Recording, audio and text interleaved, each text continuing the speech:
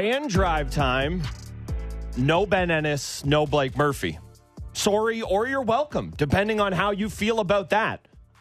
Me and Ben know each other a little bit, so I can make that joke. Sorry, Blake. I know we're not that familiar, but I think we're all part of the fan family, so you'll let me take a little joke at your expense if you want a little Blake Murphy in your life. I believe he's coming back on Wednesday. All I know is that it's me and Gordo for the next 2 days. Brent Gunning, Gord Stellick, obviously plenty of Leafs talk here. Plenty else for us to get into as well. Now, I will say, I will just start this off. I don't know how you feel about this, Gordo. I just have a request to the sports gods out there.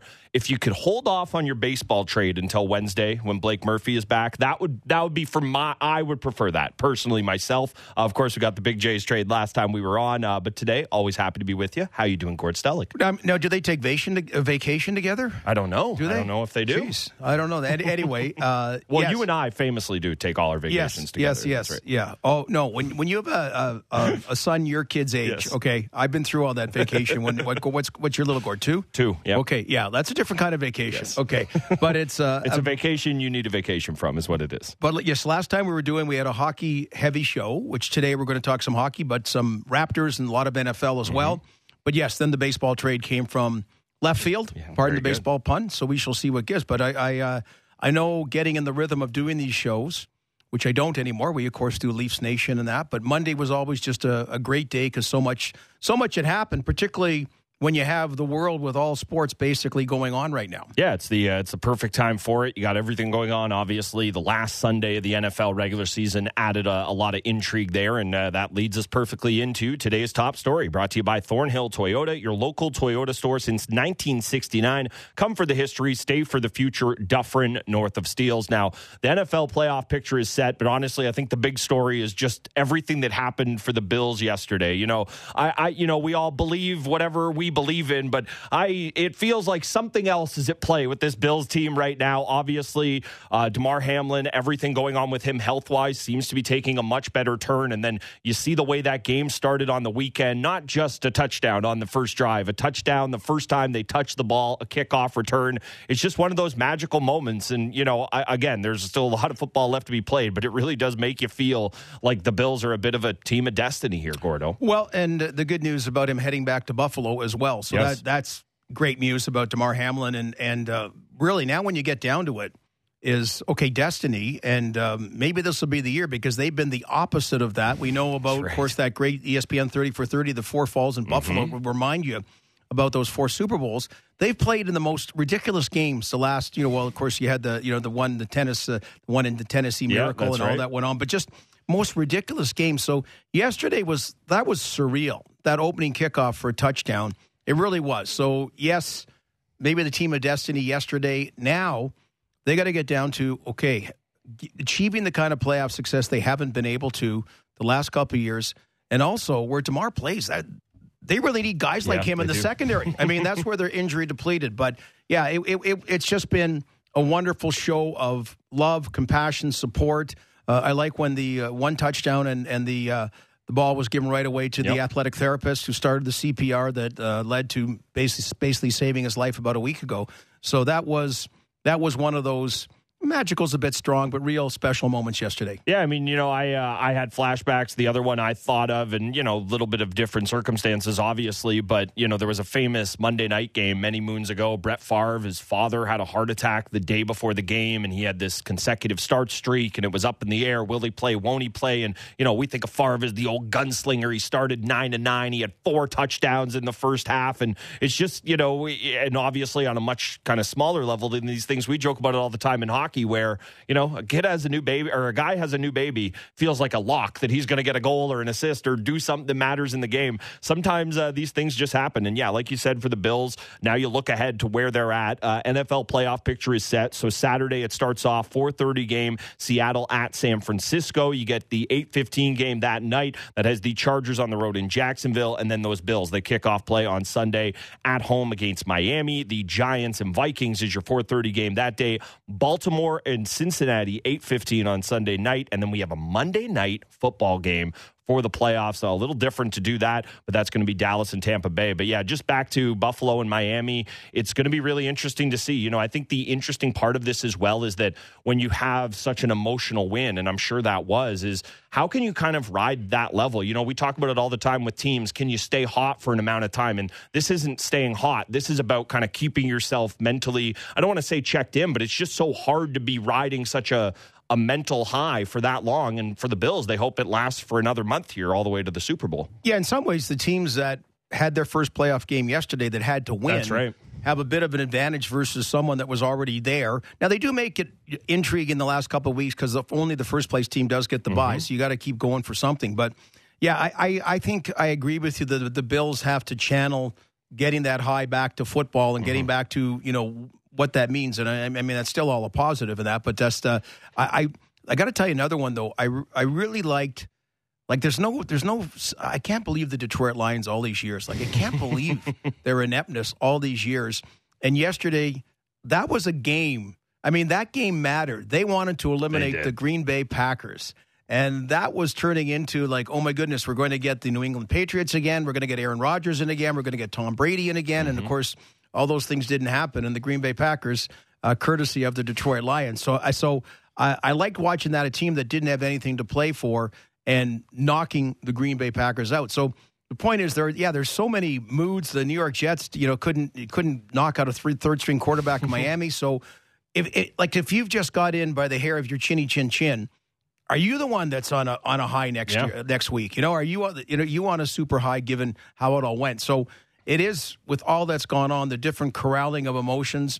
Of course, health becomes such a factor. Whatever we know and what we don't know about people that play and maybe aren't 100%. So it was a pretty neat last week, because the week before, that Monday night game obviously was just, you kind of forgot about everything else for a while, justifiably so. Yeah, and what I'll say about the Lions is that, you know, and part of this goes to, like you said, the absolute ineptitude of the franchise over, pretty much the entirety of its existence, or at the very least, my entire life. But that means so much to them to have that win. I'm not going to say it means as much as a playoff win would. Of course, you would rather a playoff win, but to beat your rivals, and not just that, to end their season, to go into their house. And, you know, there's talk now, I don't believe it, but Aaron Rodgers is going to retire. There's a world where you knocked him not just out of the playoffs, but out of the league. And it's got to feel so good. And I think it's important, you know, not to tie everything to Leafs land, but we always get so bogged down with the result, the end. And sometimes sports should be about just having that cathartic feel. And the Lions, their season's over. They have literally nothing left to play with.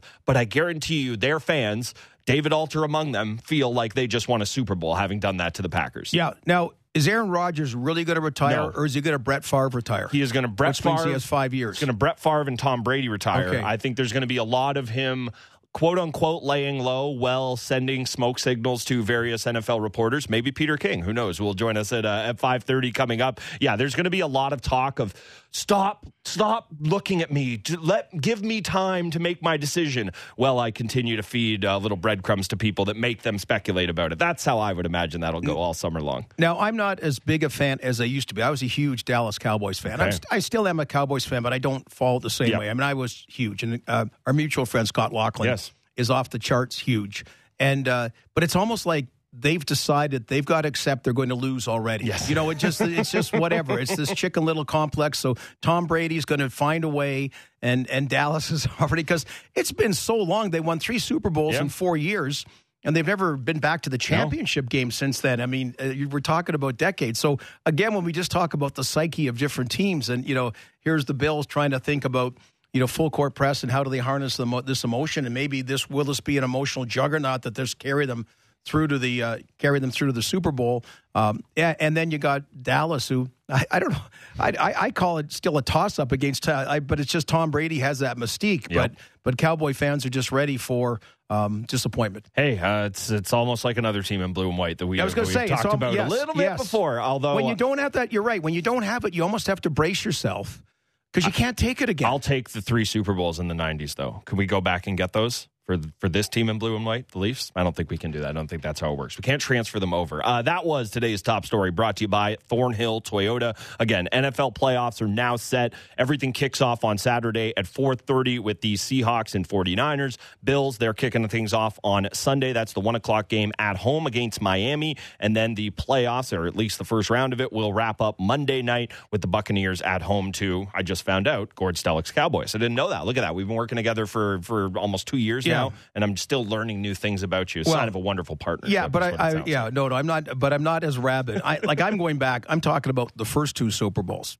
Okay. Well, this will be me. I'm talking the 1970s. This will be me in about 15 years, because I'm a Patriots fan right now, but it's like I'm really a Tom Brady fan. I rode the whole ride there, and now I'm okay. This is my team. All right, let's get through it, because it's a little different when you don't have the guy there. Of course, the Leafs, they have many of the guys, including Austin Matthews and John Tavares. Both guys spectacular last night. Of course, we were doing the game last night, but just a really nice bounce back weekend for the Leafs. It was a get-right weekend. The game against the Wings started off not so great, and then you kind of found your footing as it went along. And then the game against the Flyers, and again, we talked about this on the post-game show last night. Sheldon Keefe disagrees, but that looked like a pretty dominant effort from the Leafs against the Flyers. I know the scoreline says it. The Flyers actually outshot the Leafs there, but it never felt like they had much of any danger going on outside of the 2 goals. Yeah, and part of a good coach and a coach that has the feel of the team is when you're not expecting it, give you a little shot, and then when you maybe fall short in a game, give a pat in the back for the, So I agree. They outshot 36-35. You and I were puzzled by that, because certainly the scoring chances, 36 shots against, and I think there were 35 non-scoring chances. It just almost seemed like that. And then he was big on saying that Matt Murray was the difference, which he wasn't.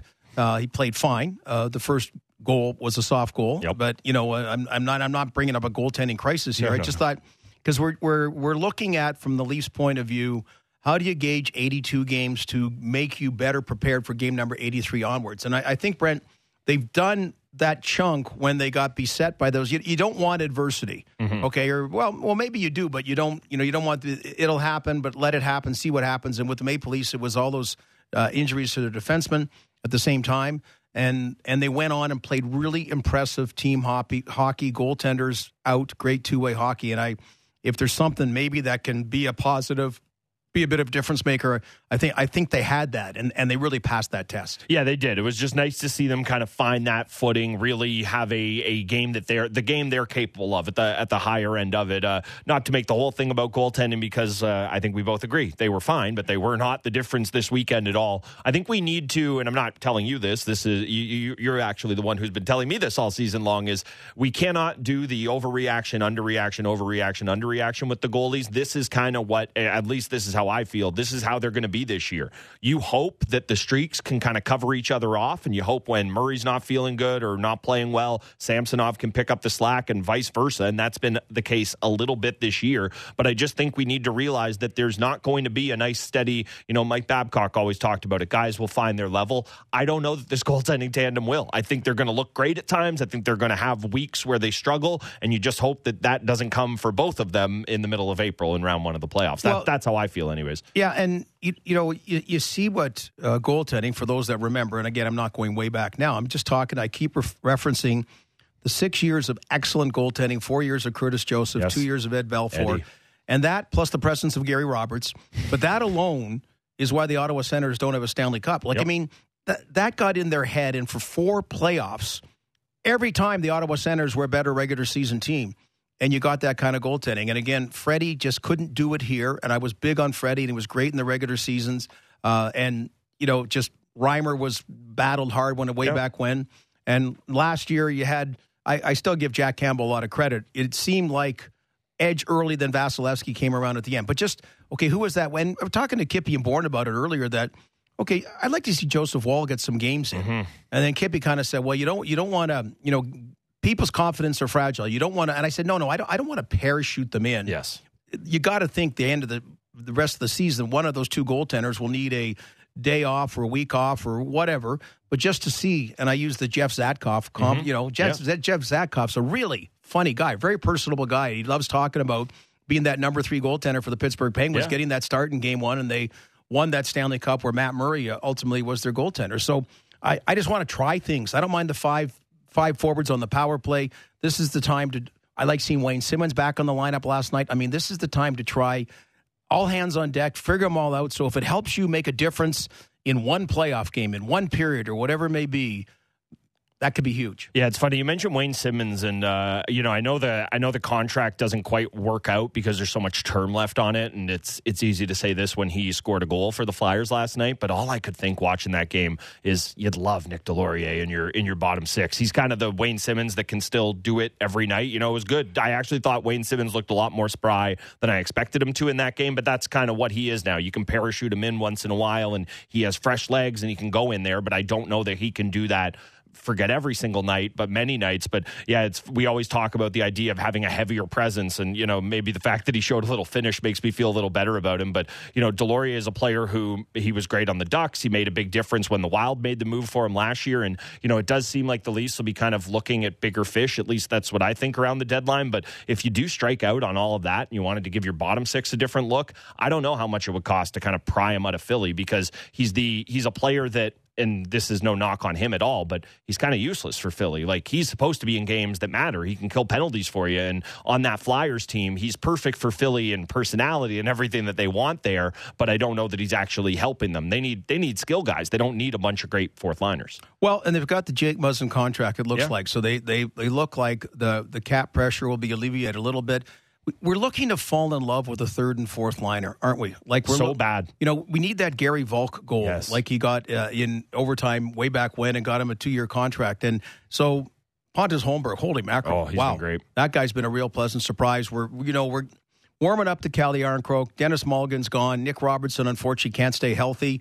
No. To me, need more from Pierre Engvall and Alex Kerfoot. Yep. So that again, and I'm again being on with Kippy and Bourne about 90 minutes ago. It's just that.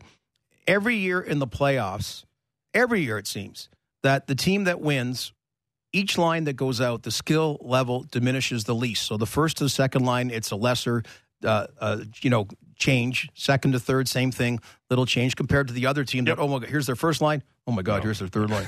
And that's what you kind of want to get. And that's what in Toronto hasn't been the case, or one of the things that hasn't been the case is in this recent era. Yeah, and the other thing about it is, and this is a little bit more with the Tampa team that won back-to-back as opposed to Colorado. Colorado was buoyed a lot by their skill, but there always seems to be somebody who plays at a level or makes more of a difference than you would expect them to, or you should. When we think of Tampa, it was, Coleman and Gaudreau, how important they were. Before that, it was Anthony Cirelli kind of showing up, and, that's what this Leafs team is going to need. Maybe this team's version of that is Rasmus Sandin and Timothy Liljegren blossoming into the second pair as the year goes along. I don't know what it's going to be, but it does feel like you need somebody to take a mini step or a mini leap or just play above their heads. We'd love it to be Kerfoot and Engvall. Not hold my breath on that exactly, but those are the type of players. Maybe it's Calle Yarncroke. And if they do make a move to push Yarncroke into the bottom six and they improve that left side depth up top, maybe he's the guy. But yeah, you need somebody to just not play completely above their head. You don't need anybody to go build their Lego, scoring 1 million goals or anything like that, but you need somebody to just play above the level you would expect from them. Just find that another gear in the playoffs. Yeah, and to by the way, I did pick, for the record, it's on sportsnet.ca. I know you did as well. Yes. Toronto Maple Leafs to win the Stanley Cup, and I've never picked that in recent years. I can't quantify it. I can't back it with statistics or anything else, but just I got a feeling. And it's a feeling that there's going to be a St. Louis Blues type team that wins it this year. And so you got to win 16 playoff games. Now, I know in Toronto, we'd just be happy to win 4. I would take 4, for starters. But actually, you know what? I'm going to get greedy. I would like 5 because I don't want the Florida Panthers thing to happen. Oh, so gosh, I'd like 5. No, you get swept. You're better off losing the previous round. Okay, but yeah. So with St. Louis, so you got 16 different scenarios that happened for him, for a team that right around now turned things around 4 years ago. It was right around now. So you're saying call up Joe Wall and put him in the net. That's what the Blues did. But one game, Cal Gunnarsson was the difference. Yeah. The ex-Leaf. That's right. Right on the St. Louis Blues D. So, I mean, just so it's just, and then I can remember Craig Berube, he had funny tweaks that he put Sammy Blais in or whatever he put in, and they would have a couple of games play well, then would be back in the press box and something else went in and he had a good, and then they got hugely lucky against Dallas. Yes. Okay, Binnington played great, but they got hugely lucky. You want the bounces, if you're going to go that deep, you need a bounce or two to go your way as well. But that's exactly what we're talking about. That, okay, one game Alex Kerfoot's the guy that does it. Whatever. Not, another game, it's Austin Matthews gets a hat trick. That's great. Another game, the goaltender, you win 2-1. Outstanding goaltending. Like all these different scenarios, and ultimately get you deeper in the playoffs for starters. Yeah, and then last one on the Leafs, and we're going to talk to Peter King in about 10 minutes' time. Also about the Leafs. If he has opinions, I'm always happy to hear anybody's Leafs takes. There's really no Leaf opinion I don't want to hear. I might roll my eyes after I hear it, but I do want to get the take in it first. Also, some interesting stories in Raptors land that we'll touch on before the day is up. But in terms of the Leafs, I think the most interesting question going forward, or at least in the immediate future, is what is Sheldon Keefe going to do with his blue line rotation? Because I want to be clear. I am not saying Connor Timmins is some undeniable that you can't take out of the lineup. I think he's becoming your new Michael Bunting. You're a big Michael Bunting guy. I am the Connor Timmins thing now. I'm the biggest Michael Bunting guy. But is one of your relatives an agent for them or something? No, you got to declare that. Well, I'll be clear. If anybody wants to give me a cut of that next deal, it's getting better by the day. So I will gladly be involved in that. But as of present, I'm not. What are you going to do with Connor Timmins? Because I think he is the seventh best defenseman on this team. I don't think he is a typical seventh D that you just leave rotting up there until somebody's hurt or somebody loses their job due to performance. It's going to be a really interesting balancing act for Keefe. And a lot of people have talked about the idea of give Giordano a night off because of the advanced age. But everything you hear is that is really not in the cards. It's not the plan for this team. What do you expect Keefe does with the D rotation to kind of keep everybody fresh and engaged? Okay, let's back off the term advanced age and call him a veteran, okay? If he's got advanced age, I got big problems, okay? That's all I can say. But it's... Experience, do you like that? Veteran. We use veteran. Okay. But Frankie Corrado, again, and he was a young player, and he just talks about that experience that there was nothing good about being in the press box basically all season. Mm-hmm. Now, Justin Hall adapted and made kind of somehow a career about it. But I'm big on that.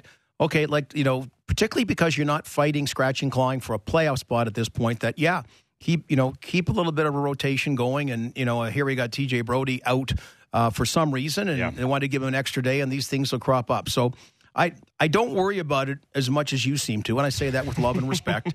But I do think that Connor Timmins has been a real...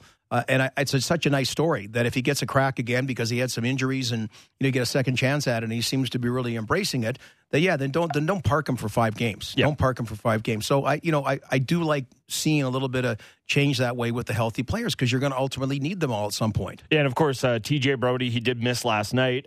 Keefe speaking post-game, talking about it, just effectively saying that them sitting him for the game allowed them to give him a run. It seems like the plan would be for him to play Wednesday against Nashville. So we'll see what happens there. The good news is that one D injury, and I want to be clear, TJ Brody is a guy you need in the lineup come playoff time, but this team has shown that one injury isn't going to crater their chances, isn't going to crater their season.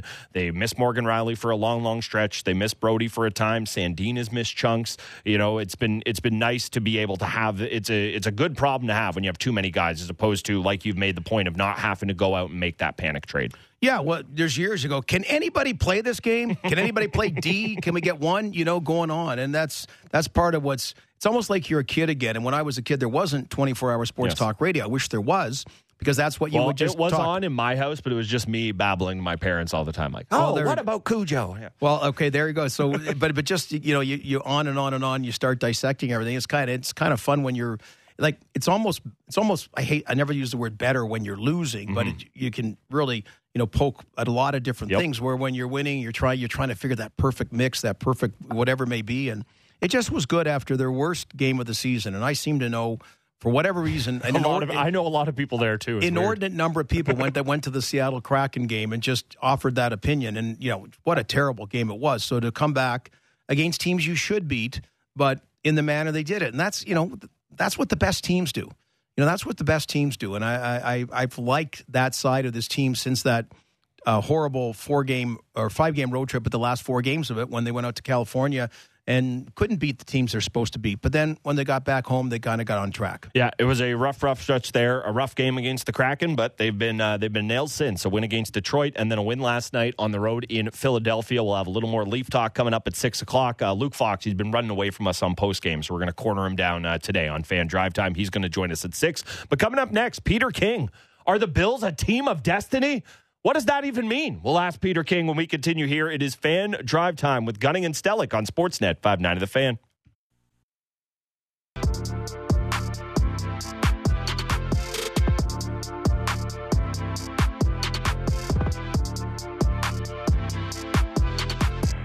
Sportsnet 590 The Fan Drive Time. Gunning and Stellick with you. I hope you like it because we're here again tomorrow. And if you don't, guess what?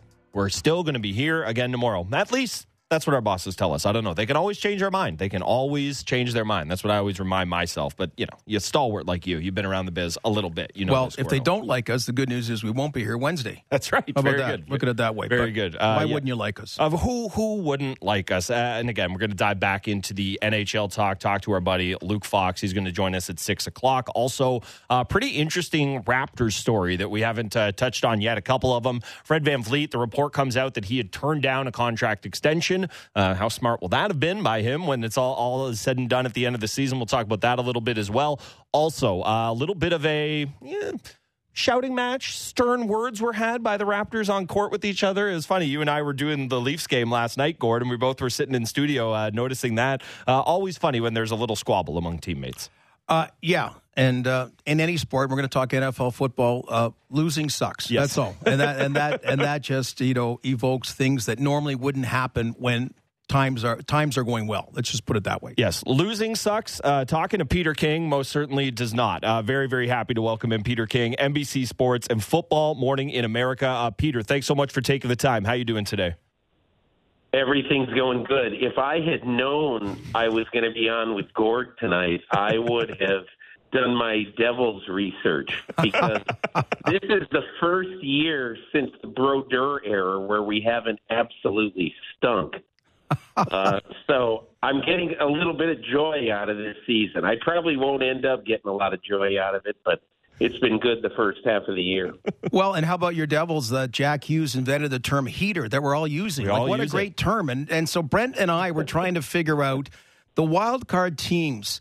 Can you quantify the heater? Like, okay, so all of a sudden the Dolphins get in. Like, are they euphoric? Is that an advantage? The team that's been playing kind of out the string the last 2 weeks, how can they get back on track? How do the Bills? Is this a great thing? This emotion with what's happened, or do they have to bring it in again? How do you look at it, Peter?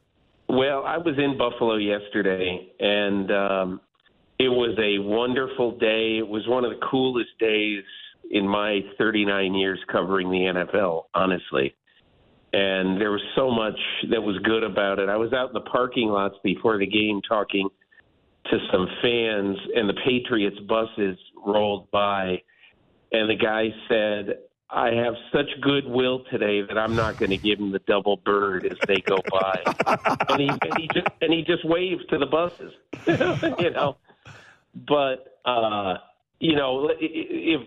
and I don't mean to short shrift this because obviously of the sensitive nature of what happened to Damar Hamlin, but the Bills were not very impressive yesterday. I didn't think, particularly on offense.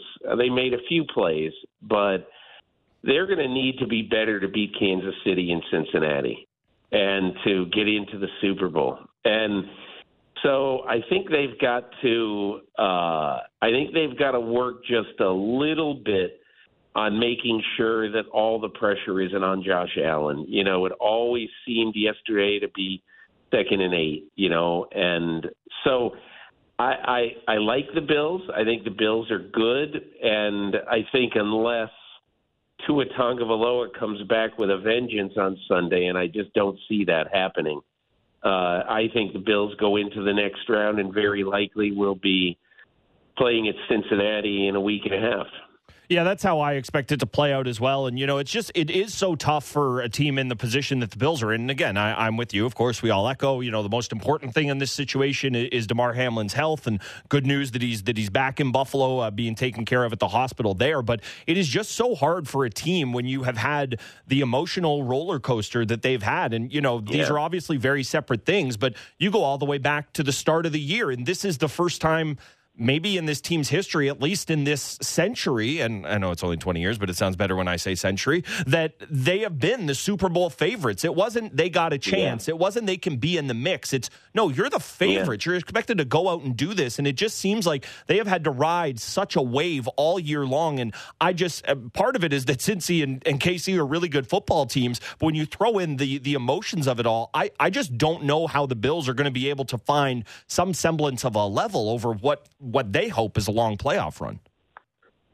Yeah, I spent about, 10 or so minutes with Sean McDermott after the game. And the first thing he said is basically, we're just really fortunate this was not a road game because he said we needed to settle down. We needed a little normalcy. And he said, it just feels like we've been on the road so much. And obviously part of that is the whole Thanksgiving storm that forced that forced them to not be able to play at home and to play the Browns in a home game in Detroit. But I just think that one of the things that's happened to this Buffalo team, and it is fantastic that they have survived it and done everything, is that they have had some huge problems during the course of this year. Obviously, Dawson Knox's brother dying.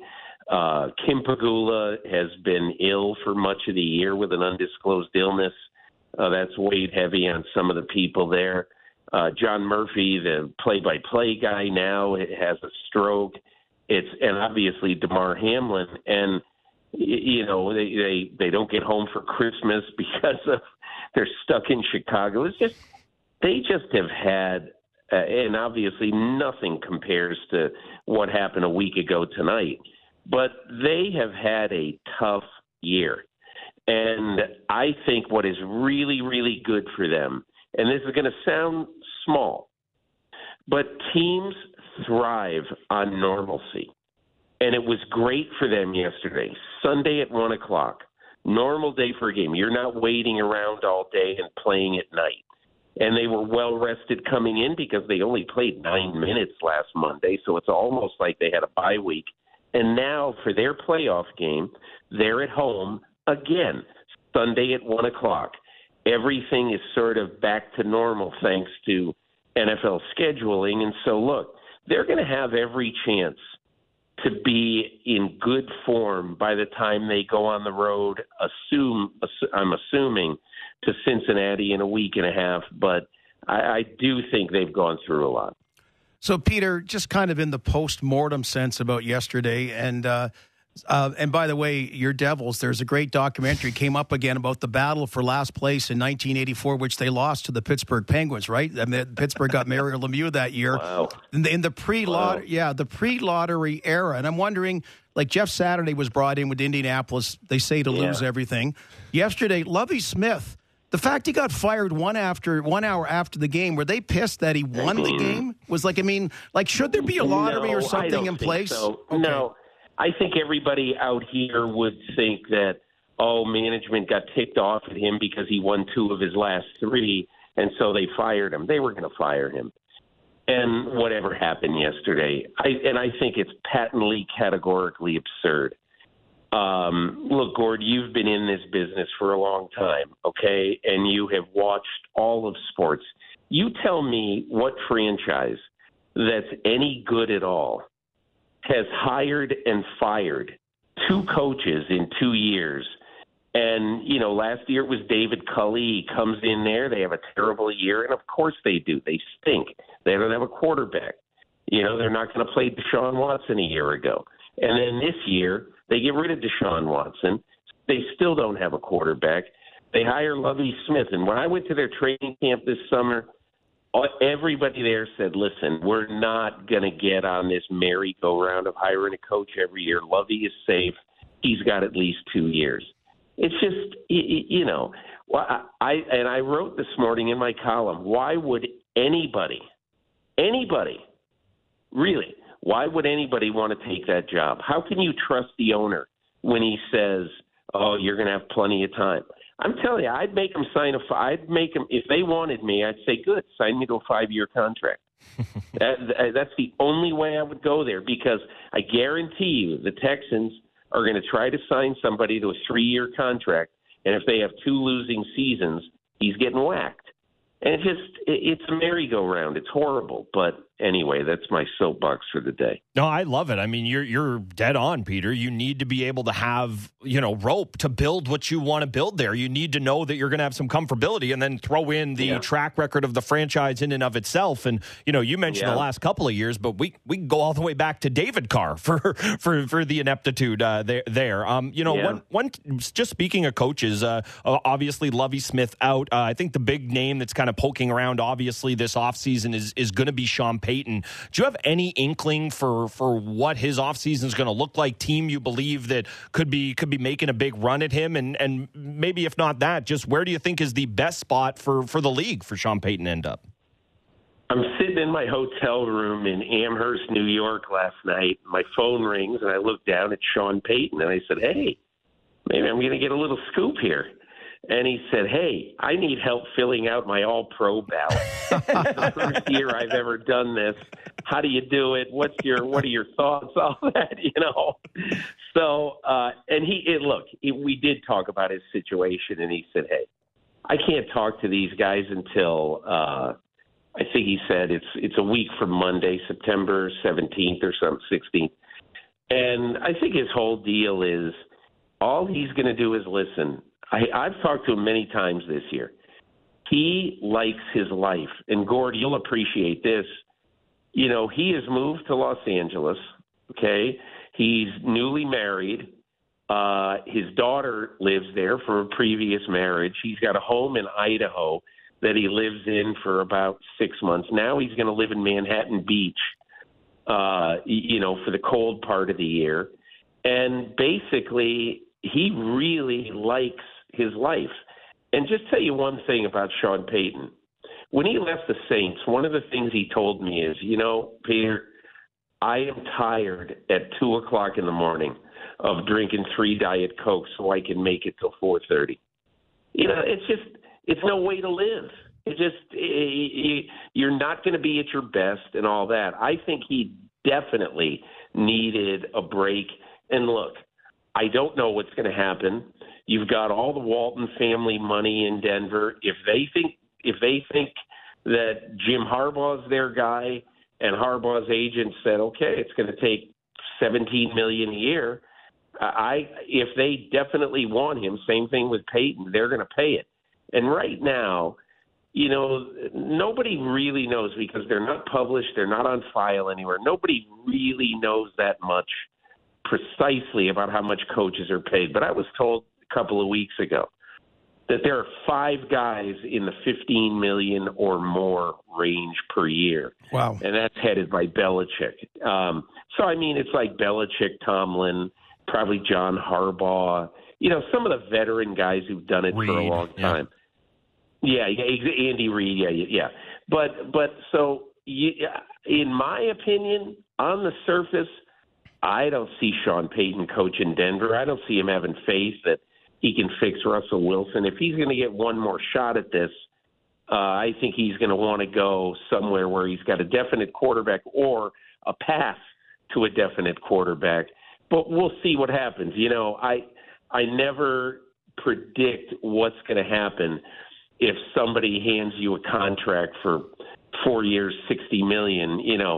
It'd be interesting to hear somebody say no to a deal like that. So we'll see what happens. Yeah, I too would like to see what happens. I'd like to see one with my name on it. I don't think that's happening anytime soon. I guarantee you, I wouldn't be saying no. Just sticking with the coaches there, Sean McVay. He was. We're not all that far removed from him being the new sexy guy. Everybody who knew him had ever shaken his hand was getting interviewed for a coordinator job. And like you said, being an NFL coach is a hard gig. What do you think happens next with him? Well, first of all, I do think that Sean Payton is probably having some second thoughts about coming back this year because I think he was ready for sort of kind of an interregnum period in his career where maybe he walks away for 3 or 4 years, does television, and then, hey, if he loves it and if he's Chris Collinsworth, maybe he stays. But if he really gets the itch, he could go back somewhere and coach some team. But I think he got caught up in the emotion of it. Aaron Donald got caught up in the emotion of it. Everybody said, hey, let's come back. Let's run it back. Everybody, let's all come back. And so instead of taking 2 weeks and really thinking about what is best for you, and maybe you would have come away and saying, I want to coach anyway. But I was told last Friday that the Rams think there's a better chance that he coaches next year than he doesn't. And they've had some extensive conversations with him about it. So I'm not sure that he's definitely going to go because, and I know this is going to sound crazy, the real money in television is the number one analyst job for one of the networks. And last year he could have had the Amazon job and made, I don't know, pick a number, 13, 15 million. I don't know, a year. But he decided to go back, and now all the musical chairs have been filled. Mm. And so if he does go, nobody pays studio guys anywhere near that much. Now, if you're a studio guy, you get to work maybe 2.5 days a week max for half a year. So you have a good life. You can start to get your life centered again, get a little more balance back. And then in a year or two, even though you haven't really maximized your income in a year or two, you'll be the hottest guy on the coaching market and you can make $1 jillion then. But I think, as somebody in the organization said, what Sean needs to do is he needs to go somewhere for 3 weeks or a month and not really think about this. And I think the Rams are even though it would put them out of the prime spot for all the available coaches, I think the Rams are very willing to let him do that because they don't want to lose him. And so I think they think that if he goes away, rests, sits on a beach somewhere, that they've got a better chance of keeping him than asking him right now, you got to tell us whether you're coming back or not. So, Peter, I got a bit of a different question for you because watching the 15 ballots for the Speaker of the House, one of the people referenced being a Detroit Lions fan. I really admired how they played last night against Green Bay. Yeah. And I've, you're just talking about making tough decisions. And I always think about Barry Sanders. Like, we all have what-if things. And the way he left, it seemed with so much acrimony. He just told a buddy with the Wichita paper, and then it was like Deerdorf couldn't talk him into coming back and what have you. I see him now. He seems to be out and about. Like, if he had a do-over, was it just his pride? What was it that a guy in his prime... No. What was it? He just, look, Barry Sanders... Of all the guys I've ever covered, Barry Sanders was an incredibly nice person who simply was born with a shy gene.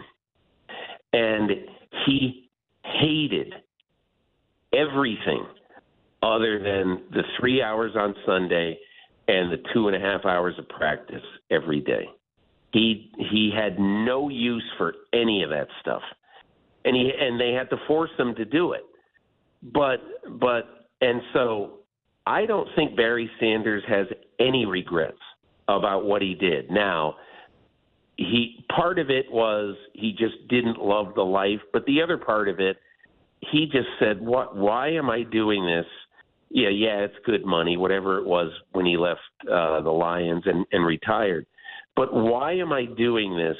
When we have a losing record every year, there's no prospects for improvement. I don't think he thought his coach Wayne Fontes was any good at all, and I just think he felt like I want to get away. Now, this version of the Lions, all right. Before the season, I sat with Dan Campbell for 2 hours one day in May in a mini camp, and we talked about everything. And it was very clear that Dan Campbell was going to win or he was going to die trying, period. He's from the Parcells School. There's no excuses ever for anything in football. You win or you get fired, and don't complain. And that's the way he is. But the biggest thing in a playing sense, I never thought that I would say this, ever, because I thought Jared Goff was definitely damaged goods when he got traded from the Rams to the Lions. But how about this? Last 9 games this year, the Detroit Lions were 7-2, and Goff threw 15 touchdown passes and 0 interceptions. And I mean, look, everybody thought with their 2 first-round picks this year, because this the last year they got the pick from the Rams, that they were going to have to take a quarterback. And now you're Brad Holmes, you're the GM of the Lions. Happy days are here again. You can continue to fortify a burgeoning, growing roster. And look, I said this to somebody over the weekend. Who would you rather be right now? Would you rather be the Packers or would you rather be the Lions? This is the first year since mastodons roam the earth that I would say I would rather be the Lions right now than the Green Bay Packers. It's incredible. Yeah, I can't believe we're there, but you were dead right, and there's no way we can ask you another question with not get you out on that line. Well done, Peter. Always enjoy chatting to you. Thanks for taking some time today. All right, guys. Hey, take care. There he goes, Peter King, NBC Sports and Football Morning in America, and Gord Stellick's best friend, apparently. I did not know that. Gord, are you and Peter King best friends? You holding out on me? I have not talked to him on air for quite a while. What a great get he is for a regular hit on this show. And he likes all kinds of sports. And I remember chatting about things like he covered the Jets when Belichick was the coach. Yep. And Belichick used to see him like he'd be at 5 a.m. getting coffee when Belichick would drive by, get coffee. And so he kind of impressed Belichick, who doesn't get impressed by anybody anymore since then. So little things, and it's a funny thing, and someone said somebody was trying to get a story. This is about 15 years ago. So say I'm trying to help Brent Gunning out, and I go, okay, you want to talk to Belichick may not be the coach, but say Tony Dungy. He goes, okay, at 9:20 a.m., call his assistant Susan, and he's coming by to get a coffee then, and he'll have a couple of minutes. Here's her number. Amazing. And all these kinds of things. And you see even here when he talks about Sean Payton, that's great, calling him to fill out his Pro Bowl ballot. Oh, that's awesome. And just for the record, pulling back the curtain, that is what it's like working with you, Gordo. There are very few people who have a bad word to say. A few of them have said it, but we won't. We'll protect our sources on that. As long as I have Peter King. Yeah, that's right. You have Peter King. Man, I guess I did say I'll take any and all opinions on the Leafs. I didn't know we were getting Devil's takes there from him, and you really blew his mind with your Mario Lemieux story there. So it's always a good interview when you can illuminate the guests just as much as they can illuminate us. Well, and the other part, again, good stories, like, again, the Lions being relevant. And Barry Sanders, I don't know a comparable. You know what I mean? In sports, it's like funny to walk because away the top of his game. It happened again, right? The Lions, they had Calvin Johnson, an amazing receiver there, and it's just so funny that all I could think of is, as Peter King was saying, and they finally got their guy. They just had to lose 2 of the best, probably the best players in franchise history to do it. It's all it took, just sacrificing them in the middle of their careers, and now you finally have turned it around. It's funny because I spent a lot of time in Windsor. It's where I went to school for a couple of years, so I know a ton of Lions fans, and it's just I won't say I'm happy for them because I always rolled my eyes a little bit at how crazy they were. But for all the misery they've been through, we talked about it with the Bills, and obviously they've been on a trajectory now, but they know misery. It's nice to see them in a winning spot. And again, it's not a Super Bowl win. I don't think the Lions are coming close to that anytime soon, but that's what it felt like yesterday when they eliminated the Packers. Yeah. And it was there were some neat games. There were some neat last, because others, there are games that just don't matter. And I got to think, that's the hardest sport. Like, you talk about when you're playing out the string and it's your last game, and look at Connor McDavid. Oh, I know. That game number 82 when he got, hit Giordano when the Edmonton was playing Calgary, and his summer was changed, to say the least. And football is one of those that you kind of go, well, you don't want to get hurt, but if you're playing like you don't want to get hurt, that's quite often how you get hurt. And if you're a team that's like, 4-12 or whatever it may be, you just don't want to get hurt. No, that's not what you want at all. Really, really fast first hour, it flew by, especially with your best friend, Peter King. Our best friend, Gord Stellick, Brent Gunning here. We're going to continue. We got one more hour of fan drive time coming up. We'll kick it off with Luke Fox, dive back into Leafland. Are the goalies good again? No, we're going to ride the wave. I'm sure Luke will agree with us there. We'll talk to him in a couple of minutes here. It's fan drive time with Gunning and Gordo on Sportsnet 590 The Fan.